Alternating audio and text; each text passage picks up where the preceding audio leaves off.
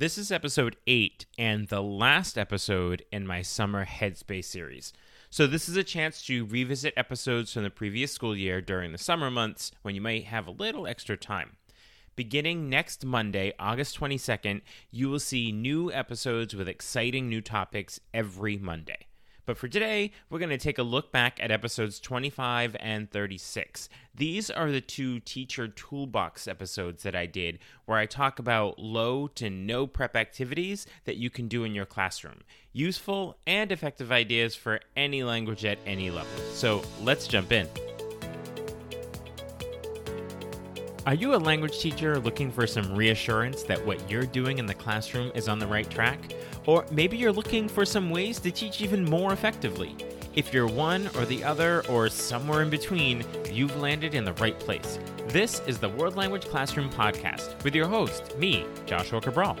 You're about to get tips, tools, and resources so that your students continue to rise in proficiency and communicate with confidence. Let's jump in. Vamos, allons-y. Hello, my friends. Bonjour, mes amis. Hola, mis amigos. Welcome to the World Language Classroom Podcast. I am Joshua Cabral, and thank you, as always, for taking the time out of your week to listen to the podcast and to maybe get some ideas for your classroom, be reassured that everything is going just as you would like, all of that great stuff. So thank you very, very much for giving me the opportunity to collaborate with you on a weekly basis. So as you heard in the intro, this is the last of the Summer Headspace series. So starting next week, you're going to get all new episodes, and I've already done a lot of interviews, and I'm going to say next week on the podcast some of the topics that we'll be covering throughout the year, and some of the people that I will be speaking with, and some of the topics that I will be taking on personally. So you can look for that for next week. But for right now, I want to look back at episodes 25 and 36. So if you happen to listen to the podcast throughout the year, you may have heard the two teacher toolbox episodes that I did. So these were episodes where I gave you activities that you can do in your classroom, some suggestions for different things that you can do for any language, any topic, any level. And I always like when they're little to no prep at all that you can pull out at any time. So even if you did listen to them, you can listen back. Maybe, we're at the beginning of the school year now, so you might be invigorated to try something new, something you heard about and told yourself, oh yeah, I was going to try that. So in episode 25, I began by addressing the whole why and how we do games and activities. Why do them in the classroom? And I give you some background on why they are, in fact, a useful teaching and learning tool. They're particularly useful when engaging and motivating some of those unwilling or maybe disinterested students.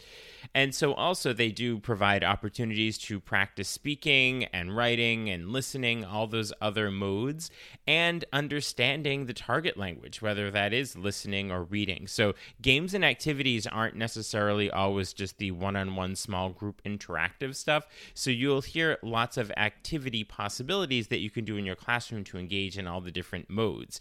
And so by playing in or with the language, we are building confidence. And so I give some ideas for that along with brain breaks and how to keep students interested and focused so you can get them back on track. And also, games and activities provide a relaxed context for risk-taking and lowering what we call the affective filter. So when students feel like they're playing and engaging with the language, it doesn't feel like that academic part. And that's also going to help to build community in the classroom. So in episode 25, I also talk about how to do these activities that are little to no prep that you can pull out at any time, that are easily adapted to pretty much any proficiency level of the class.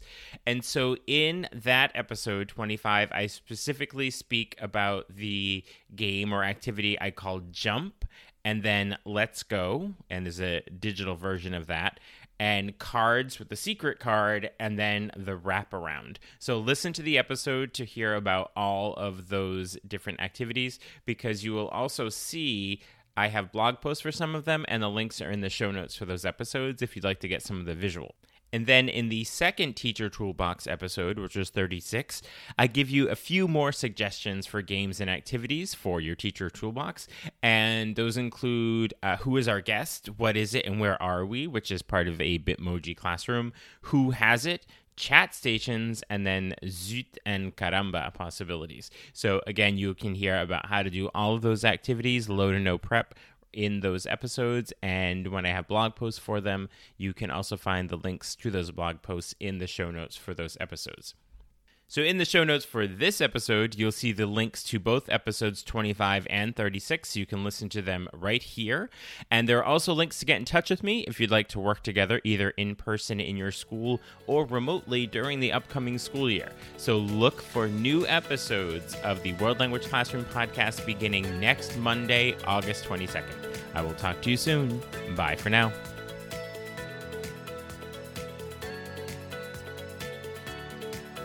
You've been listening to the World Language Classroom podcast. Be sure to follow or subscribe wherever you're listening so you don't miss a single episode. Let's continue the conversation on Twitter, Facebook, or Instagram at WL Classroom. You can also see over 250 blog posts about language teaching at, you guessed it, WLClassroom.com.